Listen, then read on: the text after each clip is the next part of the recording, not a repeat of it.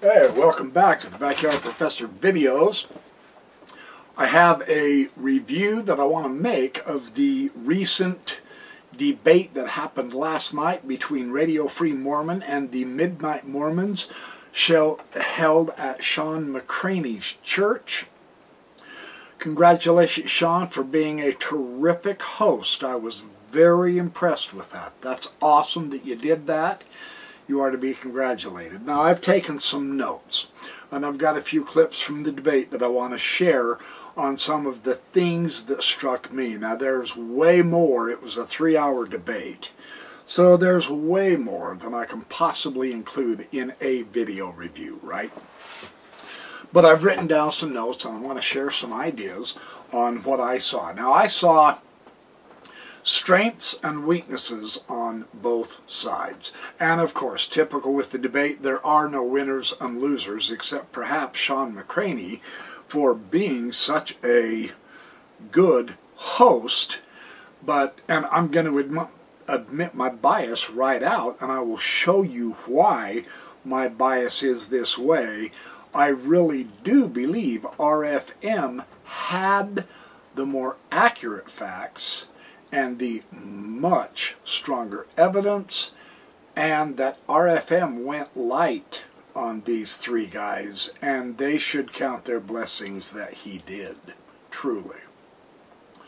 So first off, the antics of them showing up in bulletproof vests is just immature and childish. That was just stupid to do. It really was. That kind of antics, you know, what they should have done. The first impression I received, this is the first thing I thought of, you guys. Well, it looks like the Mormons didn't wear their temple garments of protection, but RFM wore his, because he didn't come in with a ridiculous-looking bulletproof vest to a debate, right? You should have put your vests on your feet because you blew both your feet off.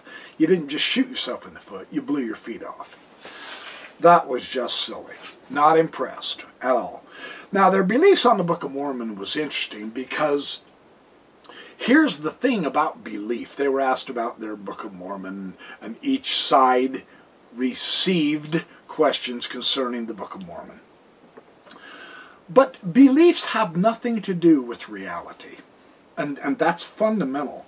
Believers in the flat earth doesn't flatten the earth 1 inch. Belief can't change or affect reality. And that's just the fact. Believers like Trump that the COVID virus will just disappear, that didn't make COVID virus go away. Believers like Russell M. Nelson that a worldwide fast would solve the problem of the virus. And then when that failed, he called another one, and that failed. In fact, each time after the worldwide fast, the virus just skyrocketed. Belief does not change reality. That's fundamental. You have to grasp that. As Mormons, I'm under the impression that you really don't grasp that basic fact. And it mars your credibility, right? I don't think you know what the Holy Ghost is or how it works.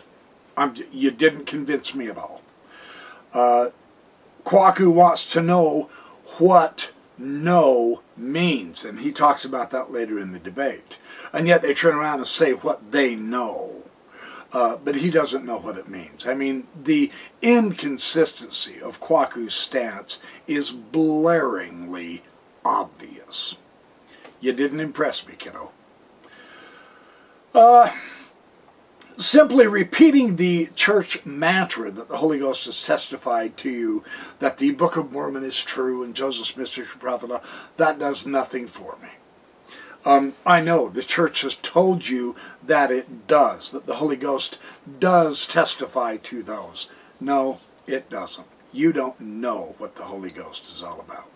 I'm just not convinced. That's the way it is. Because Others in the world testify that the Quran is true, and that Allah is God, and that Jesus is not the Son of God, but merely a prophet, etc. And everyone testifies that the Holy Spirit testifies to them that they're true, and no one else is. So until you guys get all of your act together with all the other religions and figure out just how the Holy Ghost actually works, the rest of us just, we're not going to buy your show. That's the way it works. Now, artists. Now, Radio Free Mormon, RFM, described how the artists of the Book of Mormon have done such a ridiculously stupid, phony job of showing Joseph Smith translating by looking at the plates instead of sticking the stone in a hat and putting the hat to his face to block out the light and then translating, right? And the other three agreed and said, well, you know, we can't go with artists because they misrepresent so much. That's irrelevant. It's not the artist's fault. The church blames the artists, but it's the church who used their artwork anyway, without correcting them. So this one falls at the church. The buck stops at the church. Only when evidence on the internet became so overwhelming and so many people spoke up and told the church that that's just wrong, then it changed the art. That's not impressive. When you're forced to change it, why did they ever go along with it in the first place? Who knows? But they were wrong to do so, not the artist. You don't get to blame the rape victim. You don't get to blame the artists either. That's how this works. So, now Kwaku has a blurb that I know he does not grasp. Now, part of the problem, and RFM pointed this out, and I don't think the kids ever figured it out. The Midnight Mormons just cannot quite see the point that RFM is making. I can because I'm his age.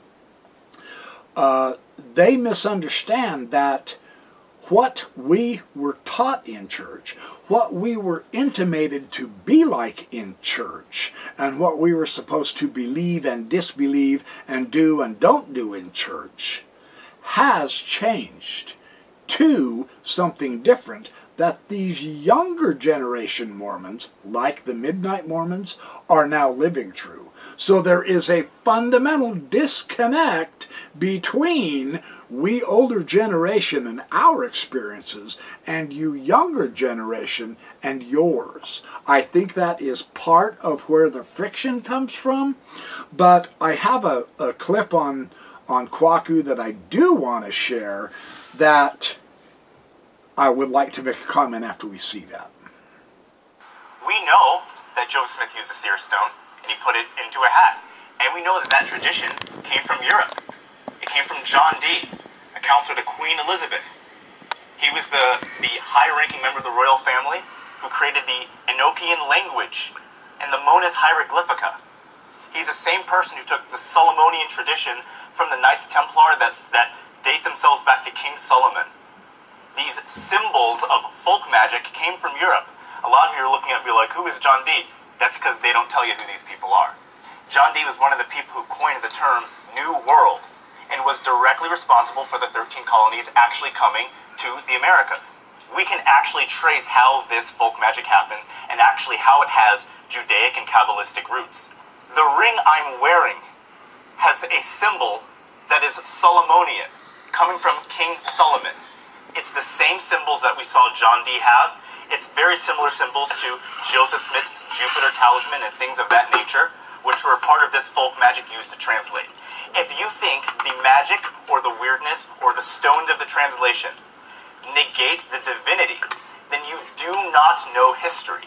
You do not know European history, and you don't know a Solomonian history or Kabbalistic history. You need to look into those things because they're incredibly important, and we should not be cynical in writing off an important part of who we are. Now, for what it's worth, I completely agree with Kwaku, but it's not us he should be saying that to.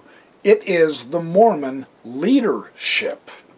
Because all that information that Kwaku just shared with you right there in that clip, in my teenage years, while I was preparing for my mission, in the 1970s, you would have been excommunicated for saying what Kwaku just said. That is the information that the church was excommunicating people for teaching. Joseph Smith involved in magic, you've gone into apostasy, you've lost the spirit, and they excommunicated you. Ask the Tanners if you think I'm bluffing. Really. We were advised do not read the Tanners because they are in apostasy and they teach Joseph Smith dabbled in magic, and that's just false. Joseph Smith never had or used a Jupiter's talisman. That's a lie, a satanic lie. And so what Kwaku now, thanks to the internet expose of the hidden history that Mormonism kept from us, what Kwaku has shown is that the truth tellers were the ones who were excommunicated by those who were hiding and lying about the history, namely the church leadership. They're the ones Kwaku needs to take to task, not those of us who are pointing out that that's the history that has been hidden. The church still won't put that in their church manuals and give you the full experience of Joseph Smith's use of magic and the folk magic. They still don't like the subject, and they will not give it to you in priesthood meetings, sacrament meetings, Sunday school, whatever meeting you want to talk about it, they won't like it. So there's one of the problems. Now, RFM responded to that very perfectly.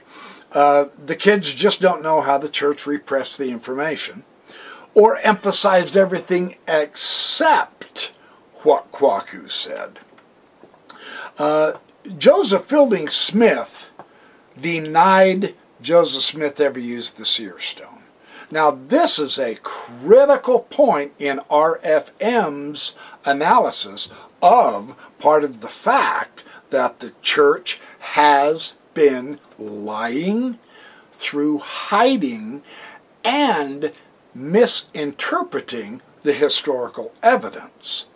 Not once in all of the evidences RFM presented in this 3 hours, not once did the Midnight Mormons respond or refute those facts of history that RFM brought out, the majority of which the church has been hiding. Let's take a look at RFM's clip. I think the main problem here with what Kwaku is saying is that just because he knows something about the history of the folk magic that led up to Joseph Smith using it in early 19th century America, as well as many others, doesn't somehow make it true, or make it work, or make it real. And even in the 1950s, when Joseph Fielding Smith, apostle and church historian, who wrote copiously, wrote about the seer stone and said Joseph Smith did not use the seer stone to translate the Book of Mormon. And actually, he made a very good argument. It turned out to be wrong, but he was making a good argument. He said, why would God provide a Urim and a Thummim with the gold plates for the purpose of translating them, which we read about in the Book of Mormon? That's pretty much obvious, right? And still allow Joseph Smith to use his seer stone that he used in treasure digs.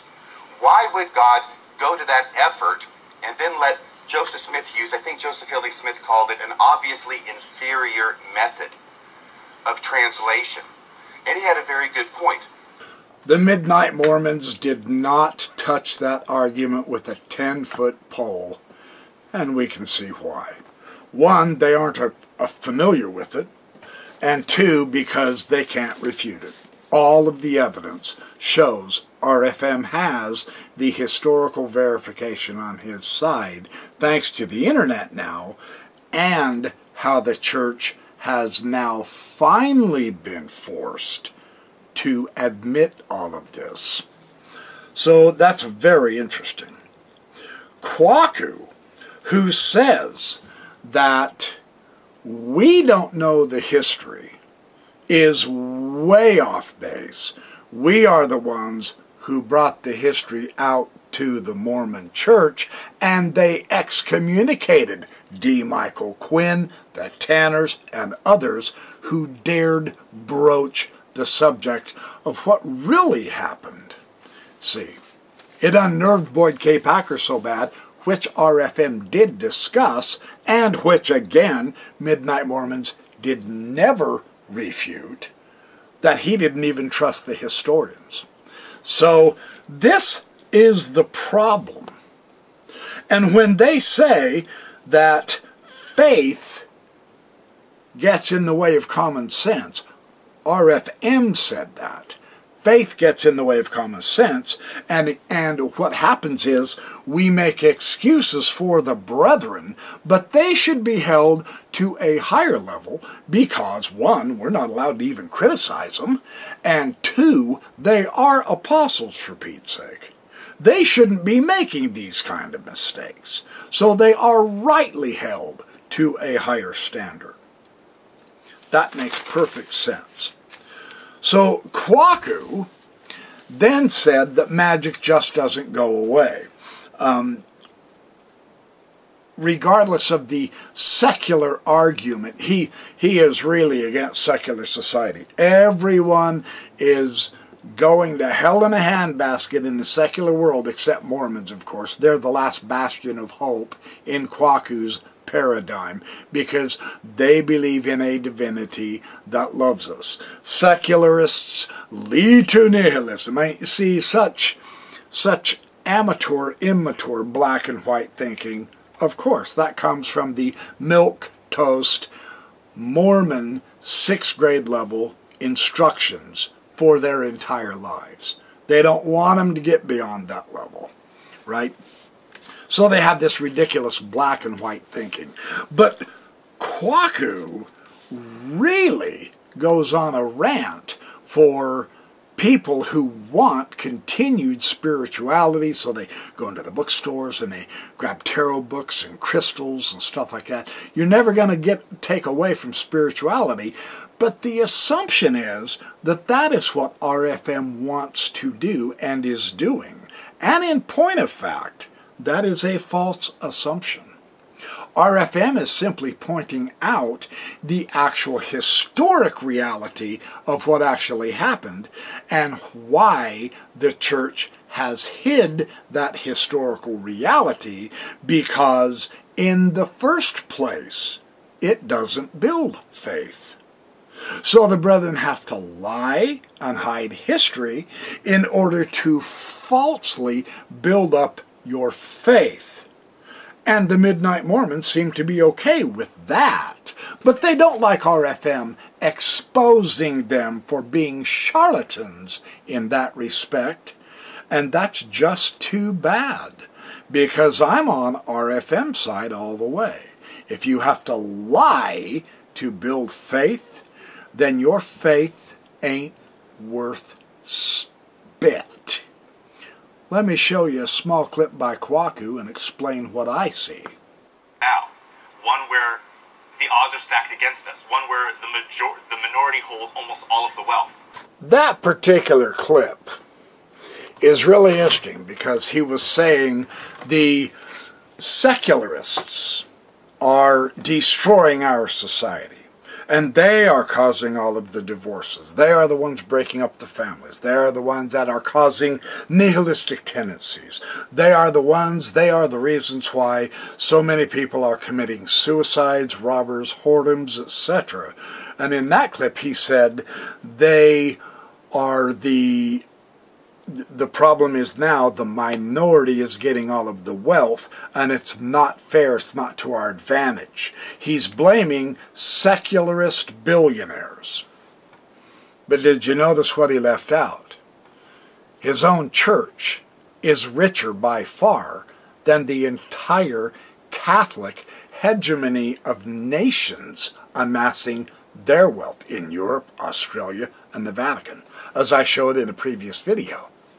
So Kwaku is being just a little bit hypocritical, I would suggest, in ignoring his own church being one of the absolute top amassers of wealth, refusing to use it, admitting on sitting on it for a rainy day, and he's blaming secularists for the problem, when in fact his own church is acting entirely like a secularist corporation when it comes to acquiring wealth, something the Book of Mormon forbids men to do, or they lose the spirit.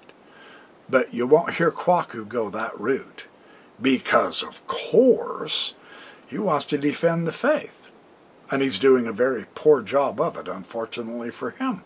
In the discussion on polygamy, I thought both sides were rather weak on it, both the Midnight Mormons and Radio Free Mormon.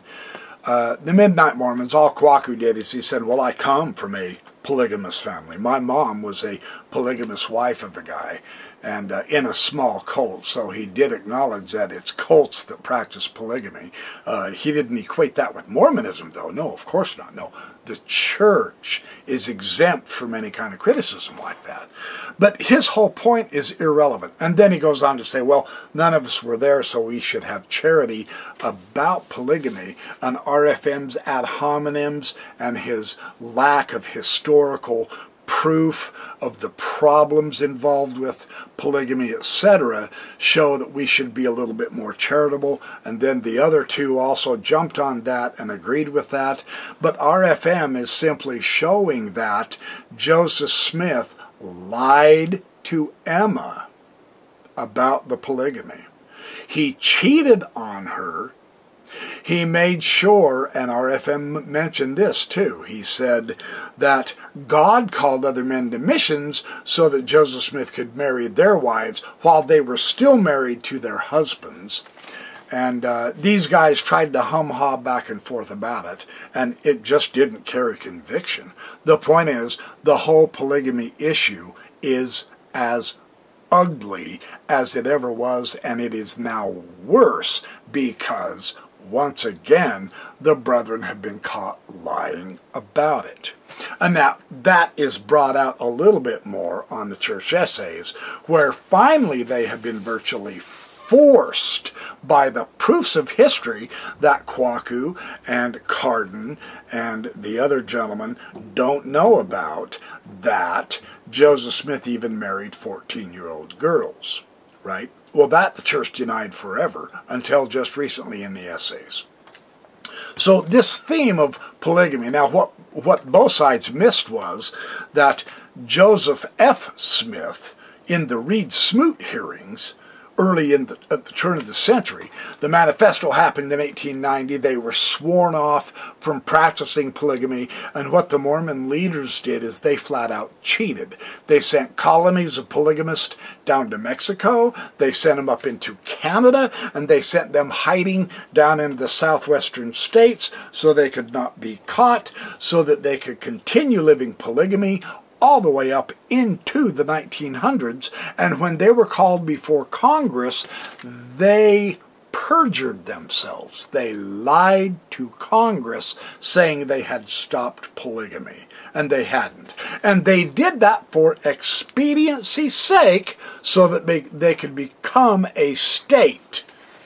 Utah as a state. So again, it wasn't revelation.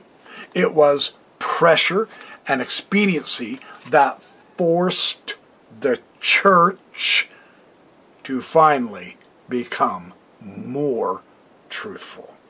And this happens with almost every single cotton-picking doctrine and social experience that we live through. If it wasn't for that pressure, the Mormons would still be in the outdated 1830s, right?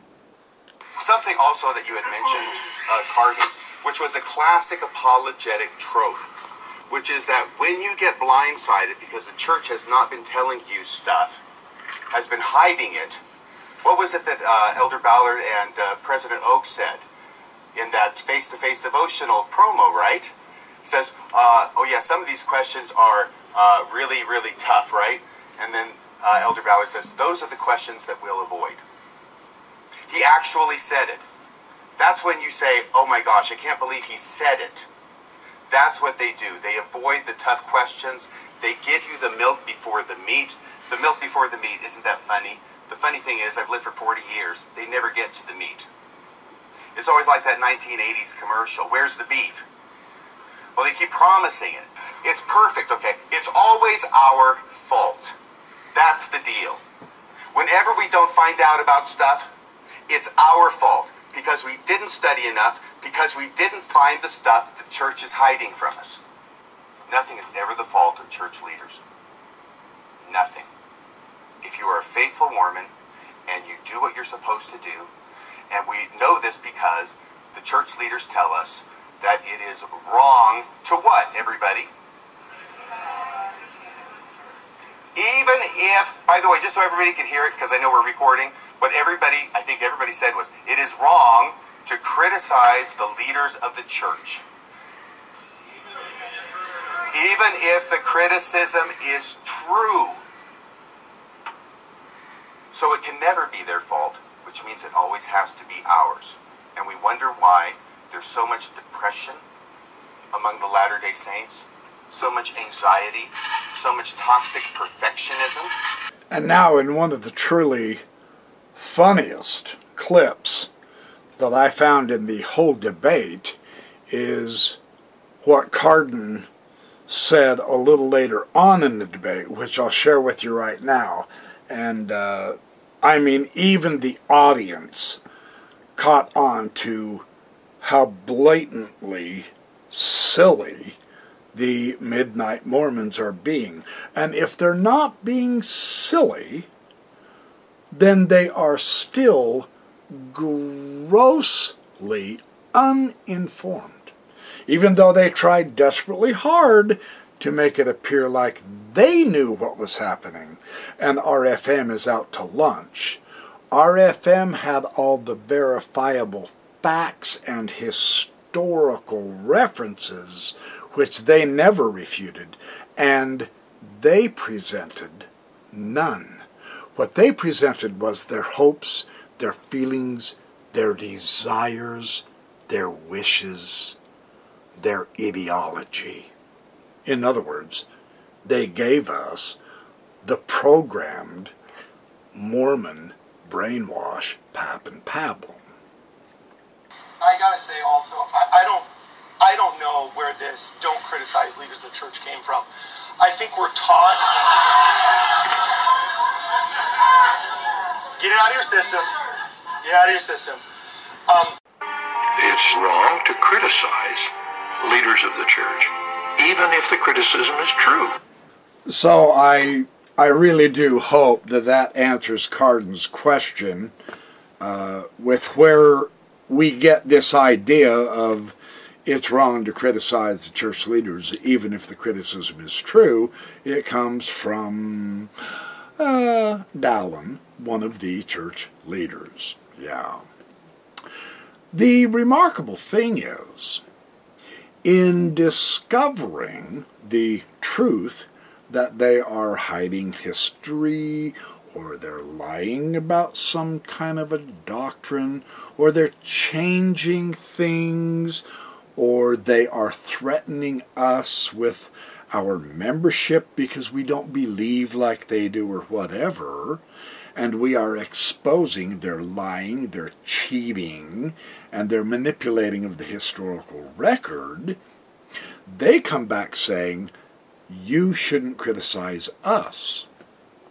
Well, if you would quit saying so many stupid things, if you would quit producing such ridiculously biased policies against people that you don't like, gays, lesbians, blacks, etc., then you would give us something more praiseworthy rather than materials to criticize.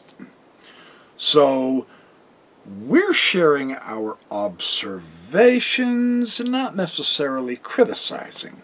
And if our observations are coming across as criticism, then you need to change what you're saying and doing. If you want praise, then for hell's sake, start doing stuff and saying stuff that is praiseworthy. Because we are watching, and we're not going away. That's pretty simple. Am I raising the bar too high on the brethren? I might be, but tough luck, gentlemen. Sucks to be you. You're the ones that insist on us all standing up in the chapel every time you walk through in your glory. You want to be held to a higher emulation and ululation and be looked up to and be on a higher standard and level, then you've got to start living it. Again, I kind of fear I might be raising the bar too high, so we'll see, right, in the future. So, but Cardin, that's where the idea comes from. Yeah. It's really critically important to see the effects of the naive simplicity with which Mormonism trains its members, not in critical thinking, but in faith, in belief, especially believe what we teach you, and church-approved literature. They want to tell you what to think and what to believe, not in how to think. And there's many examples I have of where there is just no critical thinking applied and enormous amount of misunderstanding. Those are what I want to deal with for the rest of this video. Something also that you had mentioned, Cardin, which was a classic apologetic trope, which is that when you get blindsided because the church has not been telling you stuff, has been hiding it. What was it that Elder Ballard and President Oaks said in that face-to-face devotional promo, right? Says, oh yeah, some of these questions are really, really tough, right? And then Elder Ballard says, those are the questions that we'll avoid. He actually said it. That's when you say, oh my gosh, I can't believe he said it. That is such a great micro lesson for all of us. The leaders don't want to deal with the hard questions. Don't you see that's why the rescue missions, all of these phony rescue missions are always failures? Of course. Because the brethren don't have the answers. And apparently, based on what they have taught from Joseph Smith's day on, neither does Jesus. Now that's why this is serious. The Midnight Mormons think we're mocking, and that our mockery and merrymaking and leading to nihilism, which is hilarious, because that's not where RFM led me at all. I never went to nihilism. Yeah, I went to atheism, but those aren't the same at all. Atheism just means I don't believe in your God, right? It doesn't have anything to do with nihilism. And besides, I'm not an atheist anymore. I actually do agree with Kwaku, where he says the divinity in people is really important to maintain. That is the only point. All of his diatribe about the secular society leading to divorce and disaster, chaos, mayhem, and Armageddon, and all that silliness. That's the immature black and white thinking that Mormonism has brainwashed him into supposing, you know. Every problem he points out in secular society is also in the Mormon Church. He just doesn't see it yet, because he's blindsided by the false narrative. But let's take another look at another clip that I thought was quite instructive. Fault. That's the deal. Whenever we don't find out about stuff, it's our fault because we didn't study enough, because we didn't find the stuff the church is hiding from us. That's the deal. Remember the 5 rules that the church plays by? I can't remember them. I hope somebody here will. Bill? We're going to hide stuff from you. Then we're going to lie about hiding stuff from you. And finally, at the end, if you talk about the stuff we're hiding from you, we will hide you. That's what the church does. That's the rules they play by. So it is always our fault, because it is never the fault. Nothing is ever the fault. I'm sorry, I'm getting exercised. Nothing is ever the fault of church leaders. And that false narrative just doesn't work anymore. The leaders can't push that one anymore because they have so many faults now. The internet has brought those out. Let's keep watching. There's some other real interesting stuff. Notice how in this important clip, again, he presents specific pointed evidence with references of which the Midnight Mormons never responded to, and they simply don't understand. It's an exquisite piece of information. I believe that leaders of the church, just like me for 30 some odd years, knew this church was true and want to bring it to other people and want to keep members from leaving the church because your exaltation depends upon it. And the exaltation of converts depends upon joining the church and being faithful. Well, that's not going to happen if we tell everything that we know. That's why we're not going to tell you, speaking for the leaders of the church, we're not going to tell you the negative things of the church. Not because we're being malevolent, but because we're doing it for God. Because only in this church can you be saved. Negative information about the church will keep people from coming in and cause people to leave. Therefore, we will tell only one side of the history, the correlated, whitewashed, sanitized version of the history. And Boyd K. Packer was nice enough in 1980 or 1981 in his talk, the mantle is far, far greater than the intellect, when he was talking to all the teachers in the church, all the CES instructors, all the BYU professors, and he said it. He said, there's all this negative stuff about the church. You are not to talk about it. And you don't repeat it. It's like disease germs, and maybe you'll catch it. You only talk about the faith-promoting side of the church, and that's the context for the famous quote, not all truths are useful. Okay? So they are on record. And that was published as the first article in BYU Studies after he gave the talk. So they are on record. This is the plan, this is the agenda, and then Boyd K. Packer told all the professors and CES instructors, if you don't go along with me in hiding this stuff from the members of the church and your students, then you will be looking for new employment, and you'll probably be spending eternity in a very warm place. I don't know. As I'm listening to what you're saying, I feel like you have unrealistic expectations of history. So isn't that a remarkable confession on Brad's part? Unrealistic expectations of history. No, what he means is, we have unrealistic expectations of hoping the brethren are truthful with history, because time and again in this debate, RFM demonstrated, whether it was M. Russell Ballard, Boyd K. Packer, Joseph Fielding Smith, Joseph Smith, Brigham Young, it didn't matter which leader of the church, he demonstrated time and time again that to ask them to simply tell the truth, quit lying and creating a false, phony faith and a narrative. Can lies build true faith? I wish RFM would have asked the Midnight Mormons that. That would have been sweet. So I'm asking him now, can lies build a realistic, proper faith in anything? I just don't think it can. So let's keep looking, and I've got some other clips I'll share with you.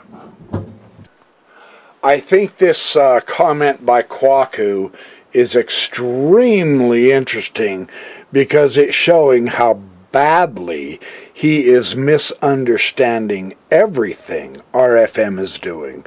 Kwaku just can't wrap his head around it. It's very interesting. Listen to this.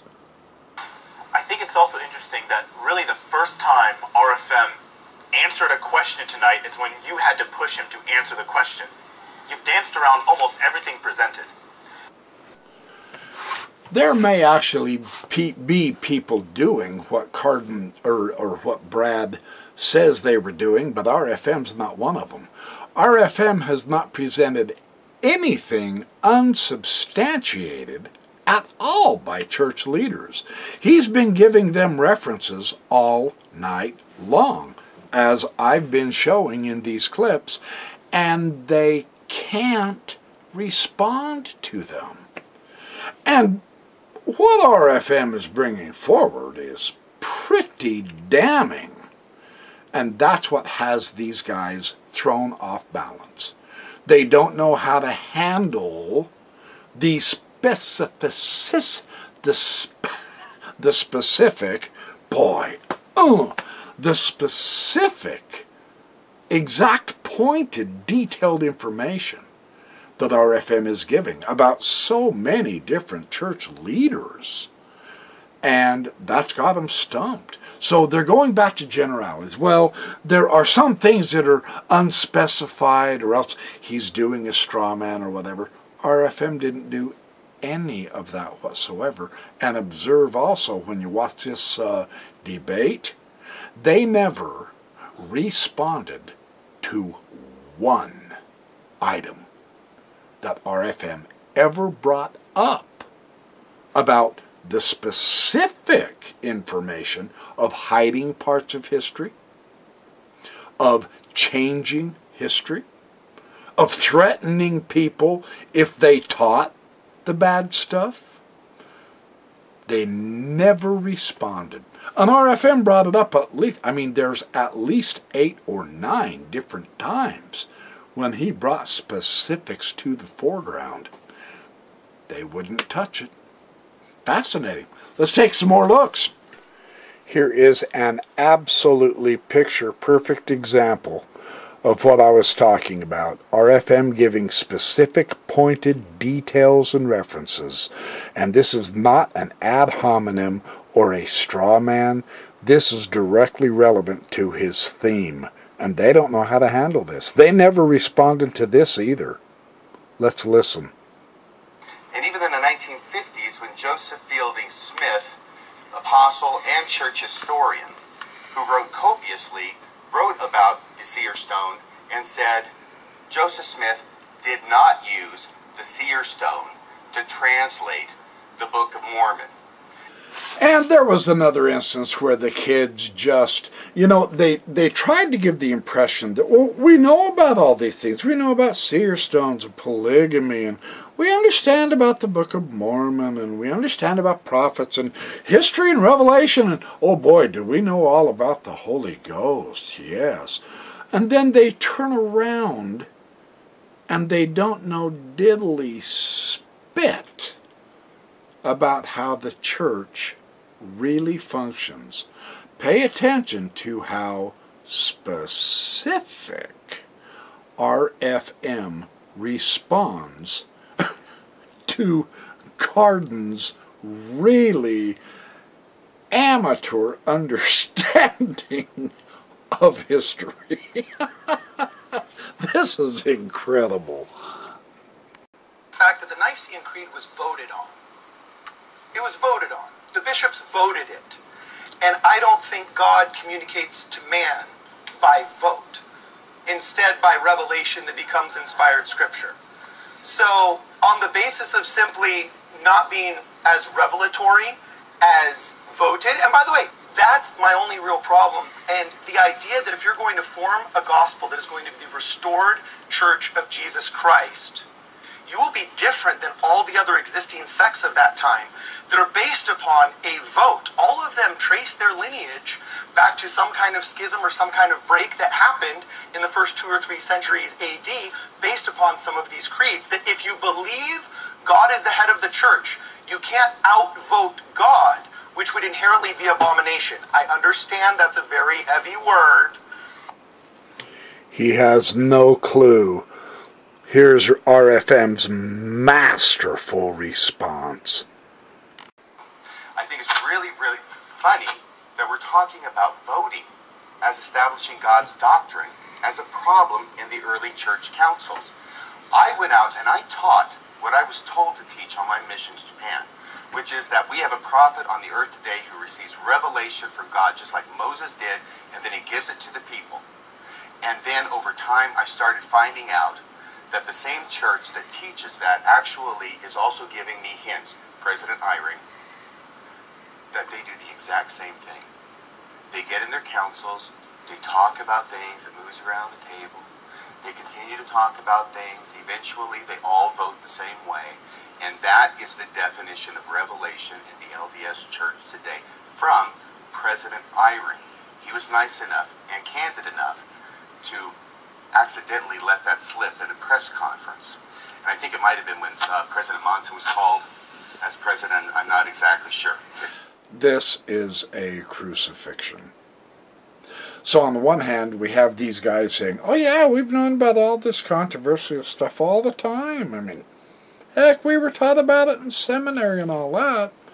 And then they turn around and they make complete historic blunders like that. Right? So it's not a very good performance for the Midnight Mormons. This is a very interesting confession by our friend Cardon. I don't know how to refute some of these straw man arguments because they... Because they aren't straw man arguments, Cardon. They're direct, historically referenced arguments. The temptation is, oh, well, we're going to make an excuse for this apostle for doing something wrong. Or like, Elder Ballard, right? Elder Ballard says that nobody in the church, none of the leaders of the church have ever hidden anything from anybody. Oh, what a whopper. That was like 4 Pinocchios on that one. And we make excuses for them when actually what we should be doing is holding them to a higher standard because they're apostles of Jesus Christ, or at least they claim to be. It's material like this that the Midnight Mormons now recognize that we are just no longer going to make excuses for the shortcomings and the deliberate attempts at manipulating, deceiving, and then intimidating and threatening from church leaders everybody else for not accepting their version of history or not finding out the truth of it and gaining the testimony that they say is allowed. This is what is bothering the Midnight Mormons.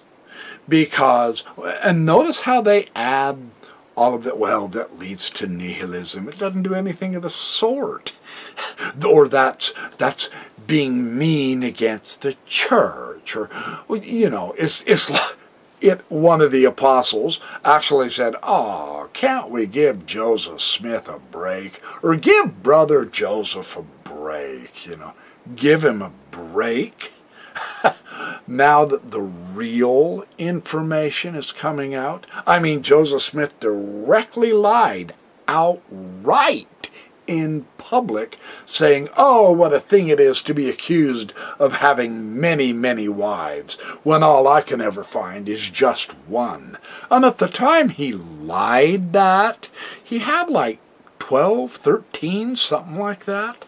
All of them hidden, the vast majority of them in the Relief Society. Boy, what a gutsy dude, yeah? So, I mean, deliberate lies like that. And they say, well, you're tearing it down. You're being critical and you're being cynical. No, we're being truthful. And the truth leads to more light. Now, granted, the light people are being led to is not the light of faith and truth of the brethren. Of course not. But if you have to have faith built on such a phony basis and a weak basis, then it's not worth keeping.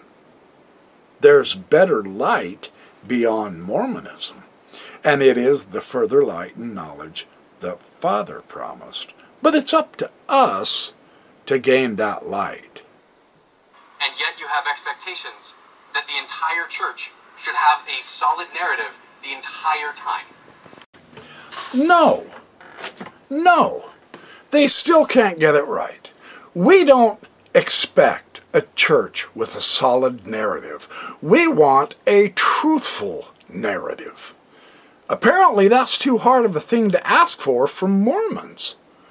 You see, they're building a straw man. That's a beautiful example of a straw man right there. He's misreading RFM because RFM is presenting with him really solid historical evidence that the narrative they've been spoon-fed has been carefully crafted in a manipulative way. And the manipulation has been demonstrated now with actual evidence from the church leaders themselves in their own words, as well as the church historians, that it's not actually very accurate in so many regards. So, I mean, stuff has been left out. Stuff has been added on. There's been spin and twist on things, etc. That's not what we want. And then they have the audacity to say, hey, the Holy Ghost has testified to us that this is truth. But you see how they are so nervous when verifiable historical information comes across that shows they're off base. This is a remarkable illustration of that. Let's take another look at another clip. I think that's an oversimplification of it. We should not criticize church leaders, not because they're never wrong, but because being critical is unproductive. I think that when we look at, I know it's funny to hear me say that when most of what we do is be critical, right? Hey, it was nice to see that he caught himself in a moment of hypocrisy on being critical, wasn't it? But being critical is unproductive to who? Is my question. Being critical is never unproductive. Critical means careful, thorough analysis, bringing in all plates onto the table, not just the butter dish and pretending you have a 7-meal dinner, right? So they are attempting, it appears to me anyway, they're attempting to have their cake and eat it too.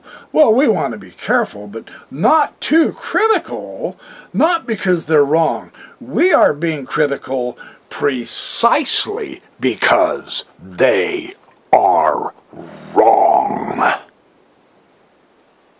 Among other things. True story. And we're entirely justified for this reason. The evidence establishes the basis of being discerning, being critical, being careful, comparing what they say with what this record says, and this one, and this one, and this one. And when we put it all together, we have a completely different picture with a completely different consequence than what the church has always taught about many, many instances in history concerning either spiritual manifestations or the establishment of a particular doctrine or a unique practice or a heinous act by Joseph Smith or Brigham Young or whoever that has carefully been uncritically sort of left out, etc. That's very productive in order to get to the truth. Maybe not so hot for a faith-promoting narrative. That's not interests us. We're not interested in faith promotion. We're interested in reality. Let's take a look at another clip. And the conclusion he reaches based on zero All right, I evidence. just want to try. This is a great question. No, and I appreciate hold on. This is a great question. I want the audience to understand this, so they understand what I view as the ethics of apologetics. Ad hominem attacks, generally taboo. We need Then to why do you do understand them all the time, even tonight? Okay, let me finish. We need to understand what they are, though. Generally, if you decide to attack the person instead of the argument or the substance of that argument, it's what's called the false argument. Okay? It's a dodge. Unless you are calling into question the person's credibility or a conflict of interest. The Wikipedia page article has the definition on your phones when you leave. So the only time I am ever calling into question somebody's personal life is if I'm calling into question a conflict of interest or credibility. Like me representing a kid who committed murder? I disagree. I disagree with That's an ad hominem. Hold on, let me finish. I disagree. So you're saying that I Quaker disagree with did Quaker. engage in ad hominem? I disagree. Let me finish. Okay. I disagree with Quaker bringing that up. Benjamin Franklin defended the people that were in the Boston Massacre, so I believe every person, no matter That's how John heinous. Adams. Go ahead. Okay, exactly. So, I will call into question financial gains based off of destroying people's faith. Pretty heated moment, yeah? So he will call into question financial gain based on destroying people's faith. But will you call into question financial gain up to and beyond hundreds of billions of dollars by falsely building people's faith? I will call into question people who want to impugn historical leaders of our church for what they perceive as sexual indiscretions when they are engaged in plentiful sexual indiscretions themselves. Okay. So apparently logic is not Cardin's strong suit, because he doesn't like it when someone whom he thinks has sexual transgressions to impugn church leaders who have had sexual transgressions. So he thinks that by calling attention to someone else's sexual transgressions, then that means the church leader who's been impugned with actual historical evidence is now in the clear? Is he serious? Joseph Smith had enormous sexual transgressions. Those aren't going to go away if you point to sexual transgressions of someone who points out Joseph Smith's problems. Those don't just go away, Cardin. You're ignoring the historical evidence through an invalid ad hominem. Completely illogical. I don't quite follow why he's bold enough to state this publicly, except the fact that he just does not grasp logic. And my follow-up is that, so what I hear you saying is your job is to present the negatives of the LDS Church. You see how easy even Sean McCraney misunderstands what RFM is doing, and as well as me, as far as that goes. Our job is not to present negative criticisms against the LDS Church.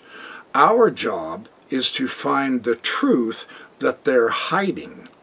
In the process of discovering the real truth, it absolutely impugns and refutes the lies Now, that's viewed as negative only from someone who loves to imagine the Holy Ghost has told them that the false narrative is true.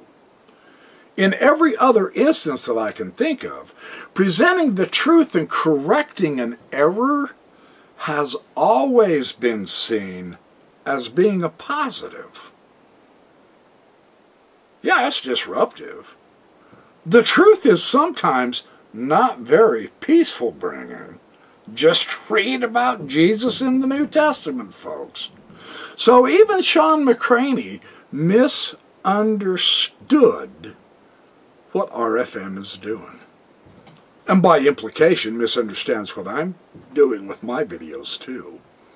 We're not presenting negatives. We're presenting actual, more accurate, full contexts, sure. And in the process, we demonstrate where the leaders deliberately admit to either cheating or fudging on a source or leaving something out or whatever. If that's seen as a negative, the onus of guilt does not fall on us for pointing that out. The onus of guilt falls on those who are perpetuating the sin. And there really is much more of incredible interest in this particular debate that I can't cover in my video review here. I want to wrap this up because I can't make this really too long, but I do have some pertinent points of some observations that I have made through the course of observing its incredible instructional value. I've seen this debate now on video several times in order to try to review it. So here is my wrap-up of my observations. The thing about the Midnight Mormons is that they've been taught to testify to their carefully groomed message, and they're not aware of it. Now, it's a careful selection of facts, leaving out many disturbing facts and putting in only the good, coherent ones. Then they're told to pray about that. And they have, and they believe that they are testifying of the truth. They're doing what the church tells them, in other words. So when RFM presents the actual truth with pointed, excellent historical evidence, they fall back to generalization, saying to pray about things, and their general testimony. It's entirely unconvincing. They think it's important to defend the leaders because that's what they've been told that they should be doing. And they imagine RFM is attacking them and the leaders in order to guide them to nihilism and atheism. That's not what RFM is doing, nor any of the rest of us who are critiquing religion, Mormonism specifically in many cases. He is simply showing how the leaders of the church have been dishonest with the history and the facts and the doctrine. And they've never described the consequences of the leaders' manipulative actions and words, their beliefs and their revelations. Mormons are not taught to pay attention to critically think and see what the consequences are. They just want you to pray, to get a testimony, and believe what the leaders have taught them. That's the downside of their approach. They don't deal with facts, they deal with testimonies. If you've been presented with false facts and then asked to pray about them and get a testimony, and that testimony is only supposed to include inclusive certain select items, you can see how carefully the grooming is going on, can't you? It's a primed, controlled testimony. It's based on misinterpretations, deliberately, of facts in order to build your faith. And then you pray about that, and the Holy Ghost confirms it to you that that false narrative is true. That invented narrative even is true. So it makes sense that when someone comes along with the more accurate facts, along with the consequences which Mormonism is trying to avoid, you know, like Joseph Smith marrying 14-year-olds and having sex with them, then it really does cause confusion. But that's not RFM attacking the church and causing the problem. It's the brethren, the church, in the first place, lying about it, grooming you for a specific kind of a testimony, and the kind of answer the Holy Ghost will give you, and the people believing what the leaders tell them is truth, instead of thinking it through and asking genuine questions. In many instances in this debate, the Midnight Mormons, on being presented with real evidence, they fell back to the idea of, well, you need to pray about this. No. There are direct contradictions and problems here. You need to carefully and critically examine it and find out the consequences of the actions and words of the leaders of the church in those essays on its website, where they refute earlier God-given revelations of eternal truth to those earlier prophets and their revelations from the Holy Ghost. What are the consequences of that? Mormons are taught to believe what they've been told to and follow that. So what are the consequences of the essays on the church website? The Holy Ghost doesn't give final, eternal truth and doctrine. Brigham Young taught Adam God, the blacks in the priesthood ban, etc., the Book of Abraham, the polygamy issue, on those church essays on the official church website. All of these eternal principles, or else eternal revelations of fundamental truth, these were given by the Holy Ghost to many tens of thousands of saints through the decades. They lived them, they believed them, and they testified of them.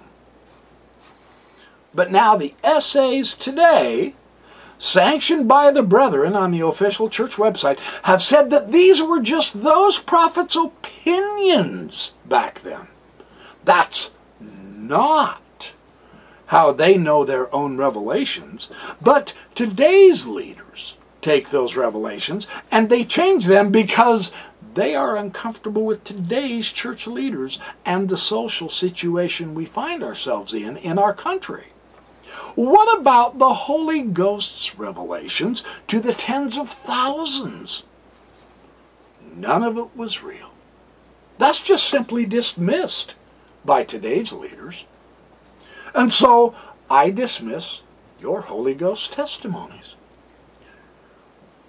Because in several years, your Holy Ghost testimonies are going to be dismissed by later prophets when the social situations become too uncomfortable for them to accept today's revelations by today's prophets, even when given by the power of the Holy Ghost.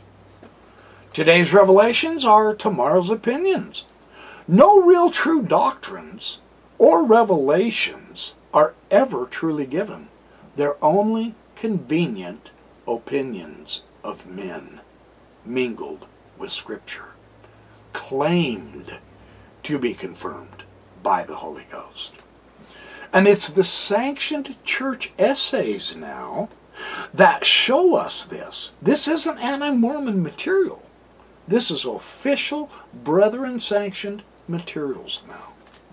This is so radical that hundreds of Mormons were alarmed. And they came on the message boards and they went and warned the church at the website. They said, hey, anti-Mormons have hacked your website and they are posting anti-Mormon material in essays on your website. You need to take those down. That's how radical those essays are. Because those essays today, who are finally becoming more open, more honest, more all-inclusive finally, because they've been caught with their lies, and now they have to be forced to open up. That used to be the anti-Mormon stuff. That was the stuff in my teenage years that we were not allowed to read. That is the stuff that they excommunicated. D. Michael Quinn for the magic materials. The Tanners for the historical materials. The September 6th for the feminist materials. And on and on and on. Now all of that material is agreed by the church to actually be the reality. The truthful church, led by the Holy Ghost in revelation from God, has been excommunicating those who have been telling the actual truth, while the church has been lying. That's the consequences of making a false narrative. We no longer have the anchor of revelation. We can't trust it. That's not being anti-Mormon. That's being pro-truth. So I entirely understand where RFM is coming from when he says, I do not seek to deconvert anyone to get them to leave the church. He said Mormon church. I will say the Church of Jesus Christ of Latter-day Saints. That has never been my personal goal either, actually. I don't care whether you deconvert or not with the information that I'm sharing. I don't have to present missionary zeal to convince you that I'm right and you're wrong.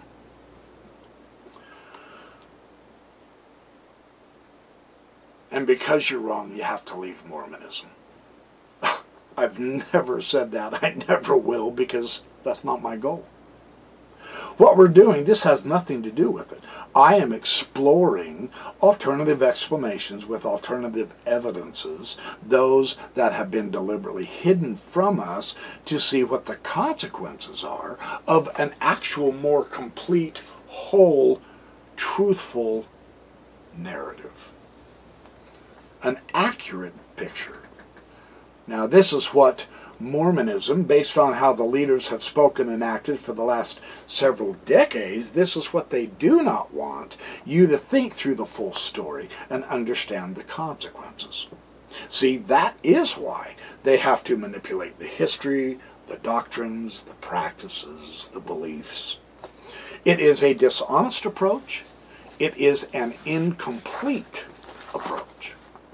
What do you get when you include what was hidden and see the greater whole history, the doctrine, and the practice? What kind of picture do we see? Instead of the carefully selected, biased, partial, controlled view that only certain biased individuals want you to grasp? To say the Holy Ghost is going to give you a testimony of that partial, biased view, that's utterly ludicrous. That is precisely why, like RFM, I am exploring the more complete picture. Because if we're talking about truth here, if we're talking about eternity, then I can't possibly believe God is disappointed or stupidly angry with us, going beyond the biased, selective interpretation, views, doctrines, history, what have you, that the church leaders and the correlation committees present, and gaining a more complete, whole, accurate version of history, of truth, of doctrine, of practice, and the consequences for that. For real knowledge, not just belief that we've been told that we have to accept from someone else's view. That's what upsets Mormons, who want to think that they have absolute certainty and eternal truth of just a partial biased picture, because the Holy Ghost told them that. That's why testimony doesn't mean anything to me anymore. The Holy Ghost is simply not going to give you absolute conviction that a manipulated, deliberate, incomplete picture is the truth. I just don't buy that. That's just not how God of truth would work it.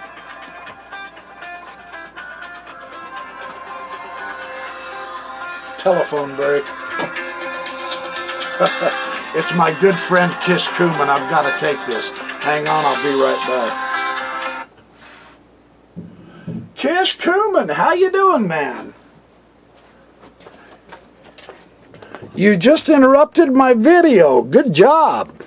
Okay, that was a good friend of mine. Good to have friends in high places. He's a college professor in early Christianity and the Romans, so that was good to hear from him. So what was I lying about? I was on my wrap-up of this video, review of the Great Debate. So I was explaining why testimony doesn't mean anything to me anymore, because the Holy Ghost, it's just not going to give you absolute conviction.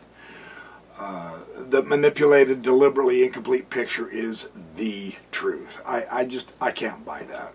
I just can't. That's just not how a God of truth would make it. It makes literally no sense, nonsense of a testimony. Well, what you do with the information we are sharing with you is entirely up to you. Our philosophy, if you will, our idea, our hope, is that you keep on exploring. There's so much more information to learn, whether it's spiritual, scientific, historical, religious, it doesn't matter. Keep going, because the world will open up to you as you get rid of the shackles of the church-approved literature. You'll see how shallow it all is. You know, the kids, the Midnight Mormons, were offended because RFM says I've graduated from Mormonism. Well, I mean, all you have to do is compare any of the priesthood manuals or the Sunday school manuals with some of the biblical commentaries of scholars to see that RFM, it's not a joke. The 6th grade level is giving it more credit than what it deserves in many respects. And that's so unfortunate. The thing is, it's so unnecessary. Well, when the membership begins to let the leadership know, yo, hey, dude, we're sick to death of your sour milk. Or at least give us some carrots and potatoes or something. You know, then maybe they'll change. Who knows? Or you can just vote with your feet and your mind and learn the truth yourself. That's what we are doing. Hugh Nibley himself said that so often. The saints just stop their learning and trying to learn because they think they already have the truth. And that is, of course, the worst path you can possibly take. That's just not the way to do it.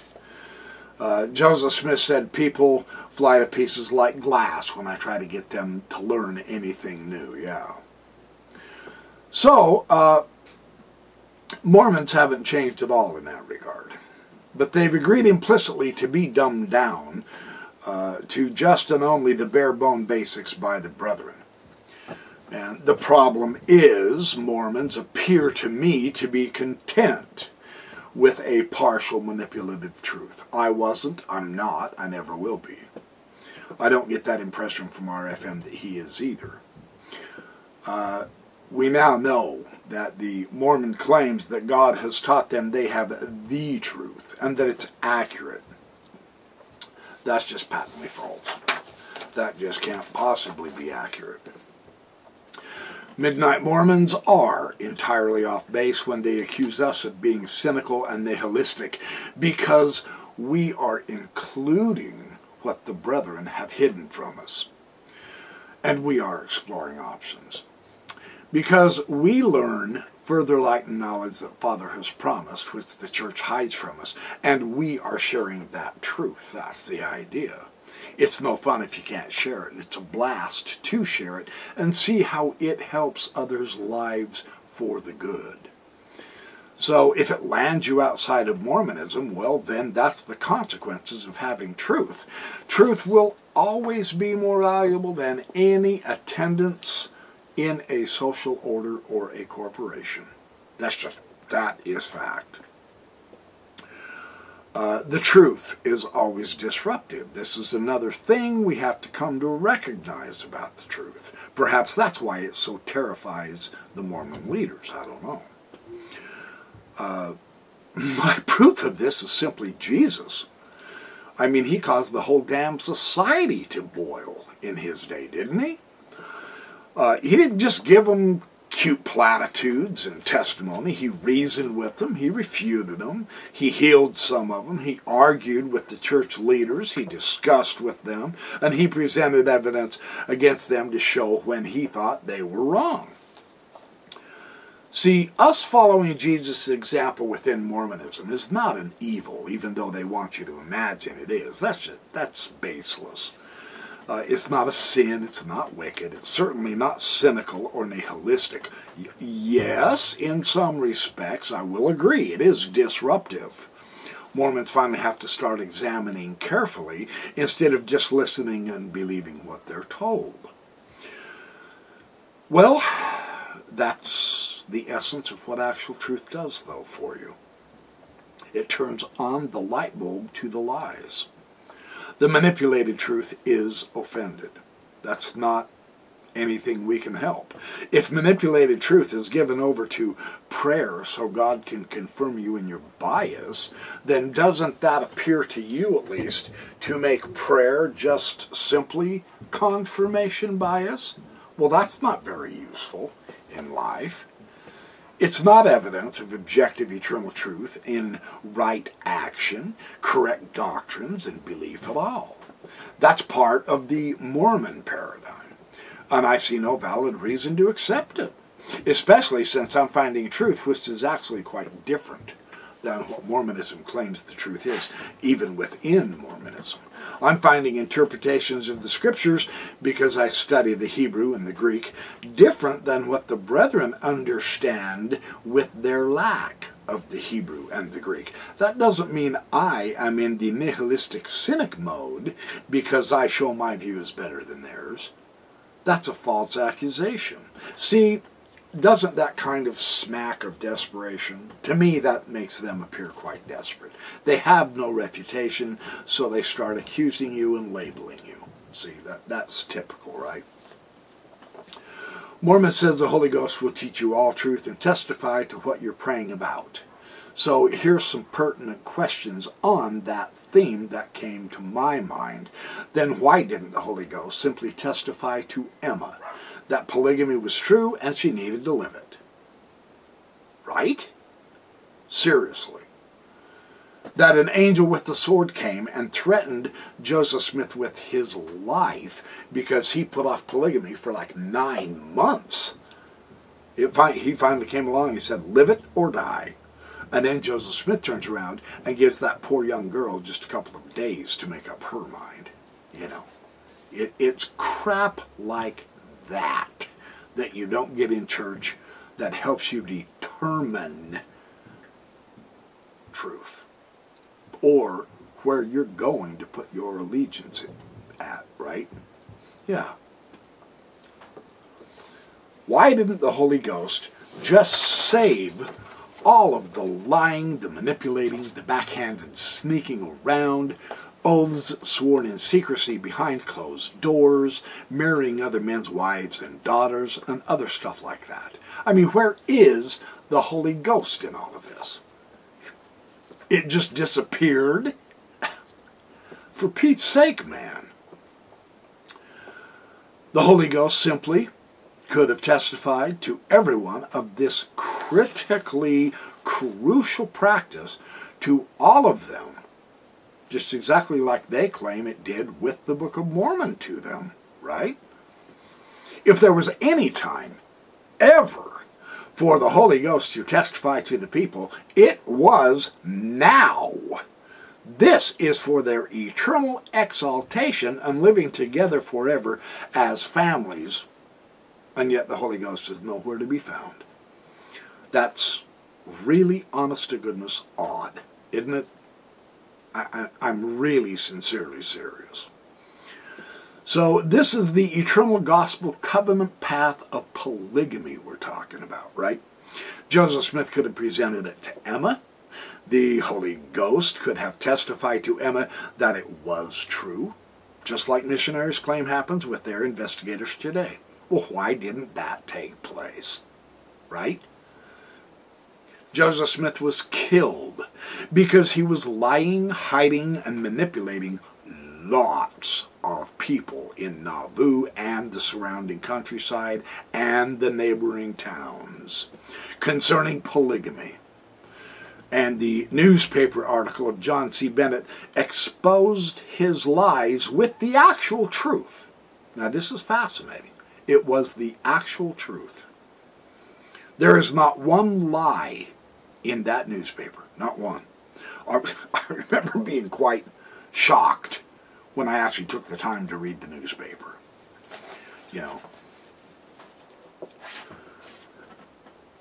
Joseph Smith stupidly tried to hide his lying by destroying the news press. Right? I mean, and it's true. I mean, you have to realize the Mormons got this part of it right, at least. John C. Bennett was abusing polygamy. He did end up committing adultery and causing chaos and mayhem. And then he exposed Joseph Smith was doing the same thing. He got it from Joseph Smith, right? So here's another question that I believe is seriously pertinent. Why didn't the angel show up with a sword and tell John C. Bennett to knock it off? Yeah? You ever thought of that? Has any Mormon ever thought of that? Look, if polygamy, and this was fundamentally taught back then, man, if it was the entire capstone in the temple of exaltation, well then where's the protection and help from heaven? Forget personal free agency and choice. It didn't matter to the angel concerning Joseph Smith's free agency. He showed up with that sword and said, live it or die, dude. You know, so don't give the cheap ad hoc milquetoast excuse of free agency. God doesn't give a damn about the free agency when it came to polygamy if Joseph Smith's story is true. So the truth killed Joseph Smith because of his lies, his manipulations. Actually, his lies, manipulations, and cheating is what caught up with him and got him killed. But you don't hear that in Mormonism, do you? No, they put a really spectacular spin on the actual historical facts and consequences of how Joseph Smith handled polygamy. But when you just stop and think it through for a few minutes, there's an entire different picture that you see every time. The newspaper telling the actual truth was not being slanderous or cynical or nihilistic. It simply told what was happening in Nauvoo. Joseph Smith was the one causing all of the problems, the rumors, and the hullabaloo.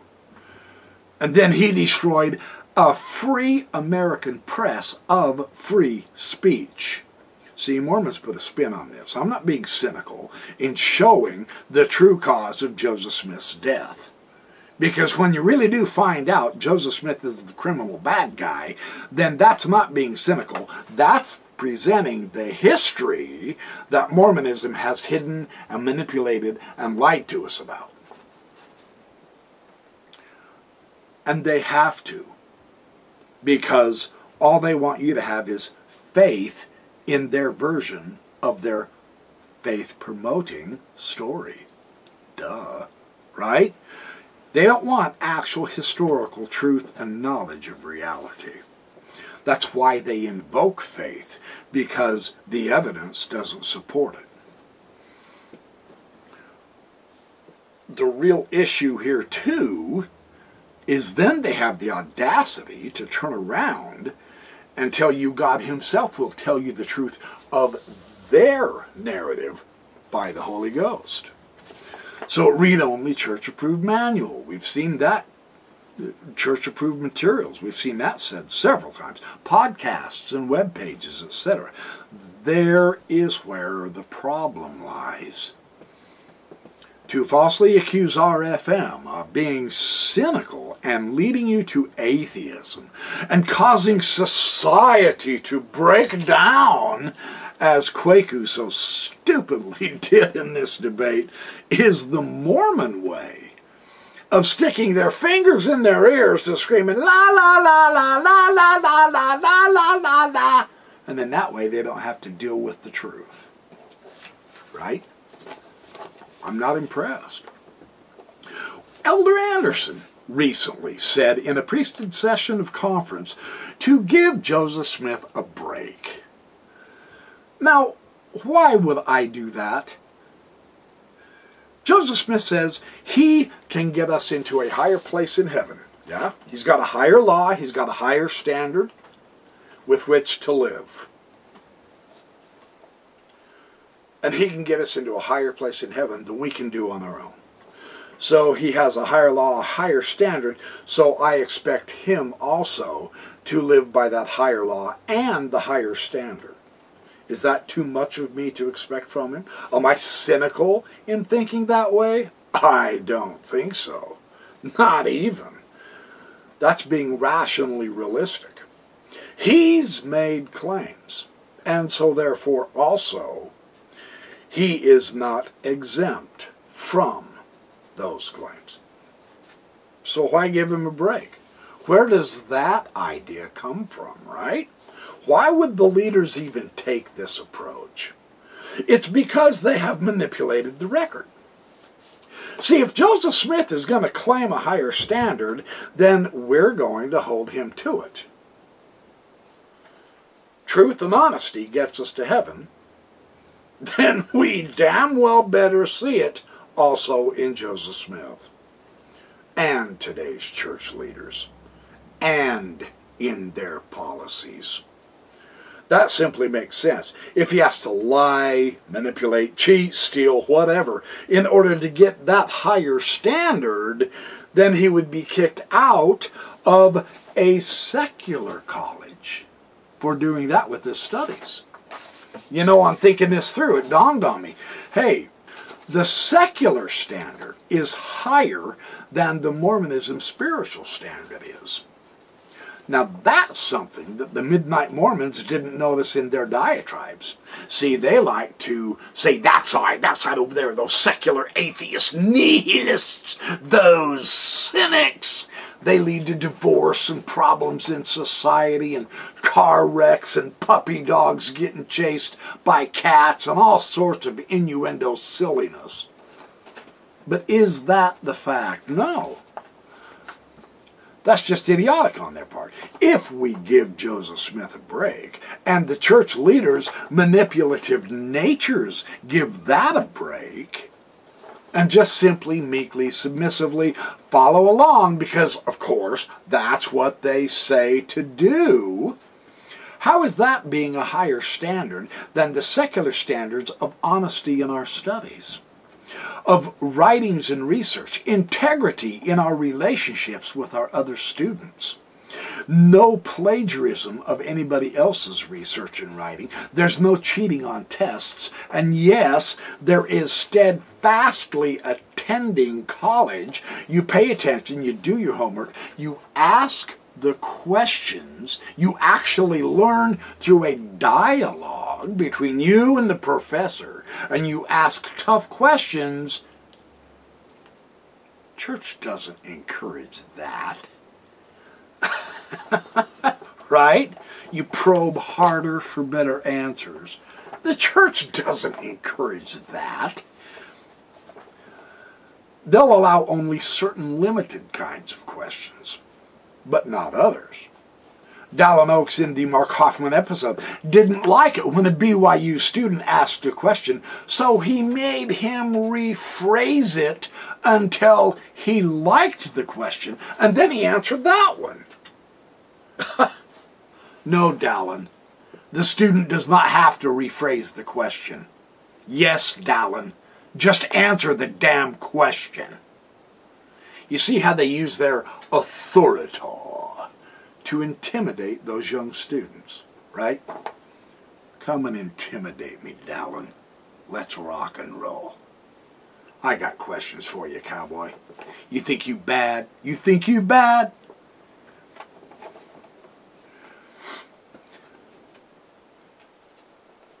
They do not want you asking pointed, serious questions. Let's keep them to questions like, who was Nephi's father in the Book of Mormon? So reassuring meat answers and the mysteries can flow, right? It's all phony. It just is. They do not want to try to explain the consequences of what Joseph Smith was actually doing, what he was actually hiding, why and how he was sneaking around, swearing people to secrecy, banging other men's wives and daughters, keeping it all secret from his own wife. Sure, they talked about polygamy in seminary, but not the details like this they didn't. I went to 4 years of seminary. Don't try to butter me up with your boring bullshit, boys. I know how seminary operates. And your intimation that you got all the details that you've read on the FAIR website, I call bullshit. That's a snow job, and I'm not falling for it. Not a chance. I know better. They want you to have faith. They want you to believe, not examine, investigate, compare, and think for yourself. They want you to pray, not to analyze. They certainly do not want the tough questions, and RFM mentioned the gentleman who admitted that, one of the church leaders. Yeah, it's in the debate. And they go out of their way to avoid those. Well, if you ask the tough questions or present testimony-damaging knowledge, then they falsely accuse you of being cynical, atheistic, under Satan's influence, and in apostasy. See, this is their attempt at shaming and intimidation. And it doesn't work because we have better information thanks to the internet. So they love to say that you're too weak to live up to our higher standards because you just want to sin. Notice the cheap pop psychology here. I love it when they do that. That's so hilarious. That's a brainwash, right? That's immature, cheap, amateur Mormon pop psychology. And they think it works. Well, that's where the evil lies, actually. Because after all, if God is a God of truth, right? Let's give that the benefit of the doubt. Let's say God is a God of truth. Okay, we accept that premise. And he's not a God of lies. All right, then why on earth would we give Joseph Smith a break? When he's supposed to be God's prophet leading us to a higher heaven, but instead we discover he's just manipulating, lying, hiding, teaching false doctrine, truth, and practice. That is why Mormons get upset and they begin to falsely accuse you of all sorts of silly stuff when you give a more accurate, properly historical, contextual evidence. All of it. Boyd.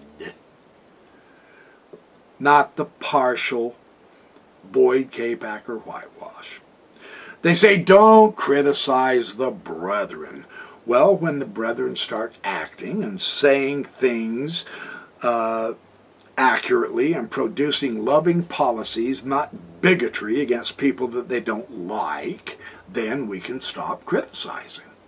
You see, they want to tell us to stop criticizing. We will when you give us something to start praising. You get to do the changing, brethren. They are the modern-day Pharisees, scribes, Sadducees, and hypocrites. The counterpart of the church in Jesus' day, of which Jesus also refused to accept. I can't do any better than follow Jesus' example, can I? Right? Well, now, one last thing. The most poignant part of the entire debate, truly, was when Cardin spoke, and he was genuinely sincere. You could tell by the tone of his voice and his body language. You could tell by the nature of what he was saying. This was Cardon's most sincere moment. And I want to share this with you. I'll show you this. The only real problem I've had with most of tonight, and I feel bad because you're genuine and you're intelligent. You're very funny. I kind of lament that in a different context I think we could have been friends, and I'd like to envision you as such, because I think we kind of have that obligation to view each other, as C.S. Lewis said, as eternal beings, right? So I'd like to think, at least in this moment as best I can, benevolently, and say, I don't know how to refute some of these straw man arguments because they seem to be based on a genuine lived experience, other than to testify that those weren't my experiences.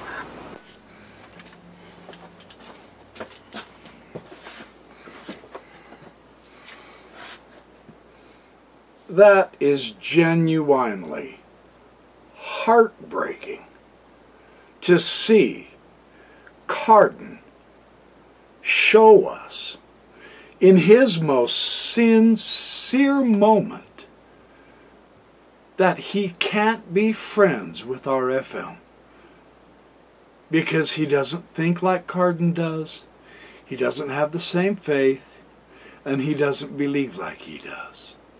The Mormon brainwashing has shown Cardon that he can't be friends with RFM. This is the proof of the ultimate failure of Mormonism.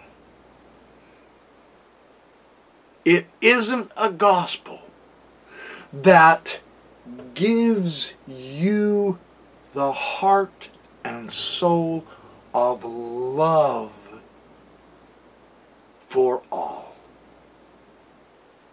You're under obligation to view others nicely, but they're lesser than you are, and so you're not allowed to be their friend.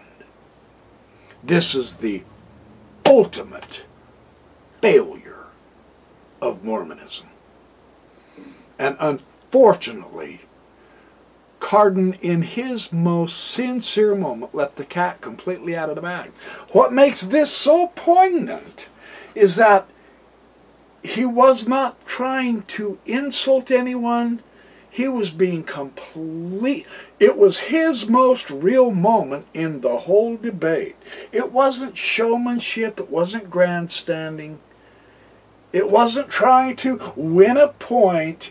He was genuinely talking to RFM. And he said, I wish we could be friends. But we can't because I'm Mormon and you're not. That's the fundamental problem with Mormonism. You are lesser than in their eyes, if you're not one of them. Now, I actually do not use this concept, but that's how a cult brainwashes you into thinking. And I know Mormonism is real touchy when you call it a cult. Then stop acting like one. Stop brainwashing your people into having such horrendously short-sighted spirituality that Cardon demonstrated. Mormons cannot fulfill Christ's commandment, love the Lord your God, love your neighbors as yourself. The Mr. Rogers approach is certainly the more Christ-like approach when he says, hey neighbor, I like you just the way you are. No judgment, no prejudging, no pigeonholing and categorizing. Oh, you don't dress like me? Well, you're lesser than I. I mean, Kwaku is the most self-righteous, judgmental, young little immature Mormon prig I have ever seen in social media. That's obviously not what Mormonism wants you to end up like. But if you end up like Cardin, you still fall short of actual love. And that's so sad. So, to end this review, I have a couple little fun items that I'll share with you and show you, and then I really truly will wrap this up. But for my own sake, I think RFM held the day. I do. Yes, there was weaknesses in it. Yes, both sides had some gaffes. But overall, McCraney had a couple of assumptions, but overall, McCraney did outstanding as a moderator. His assumption that by taking people out of the faith, it's a scorched earth policy without giving them something to fall back into or giving something to replace. That was McCraney's version of fighting against Mormonism through his anger. I don't think that's his assumption, and I disagree with it. Anyway, I've expressed myself on that. So, but this isn't really humorous. Thank you. And it's not really funny. It's very serious. Thank you. So let's treat it seriously. Thank you. And you do not know history. Pure truth. Thank you. To God, I know that one of these over here, one of these people, I think it might have been Quake, was talking about a relationship with Jesus Christ. Within the context of the Mormon Church, please don't make me laugh. All right? The Mormon Church is not about bringing people to a relationship with Jesus Christ. It's about bringing people to a relationship with Russell M. Nelson. Pure revelation. Thank you. So it's been a lot of fun reviewing this great debate. I am more convinced as ever that Radio Free Mormon is going to continue being my brother for sure, and I'm going to accept him just like he is, just exactly like I accept Kwaku, Brad, and Cardin, just like they are.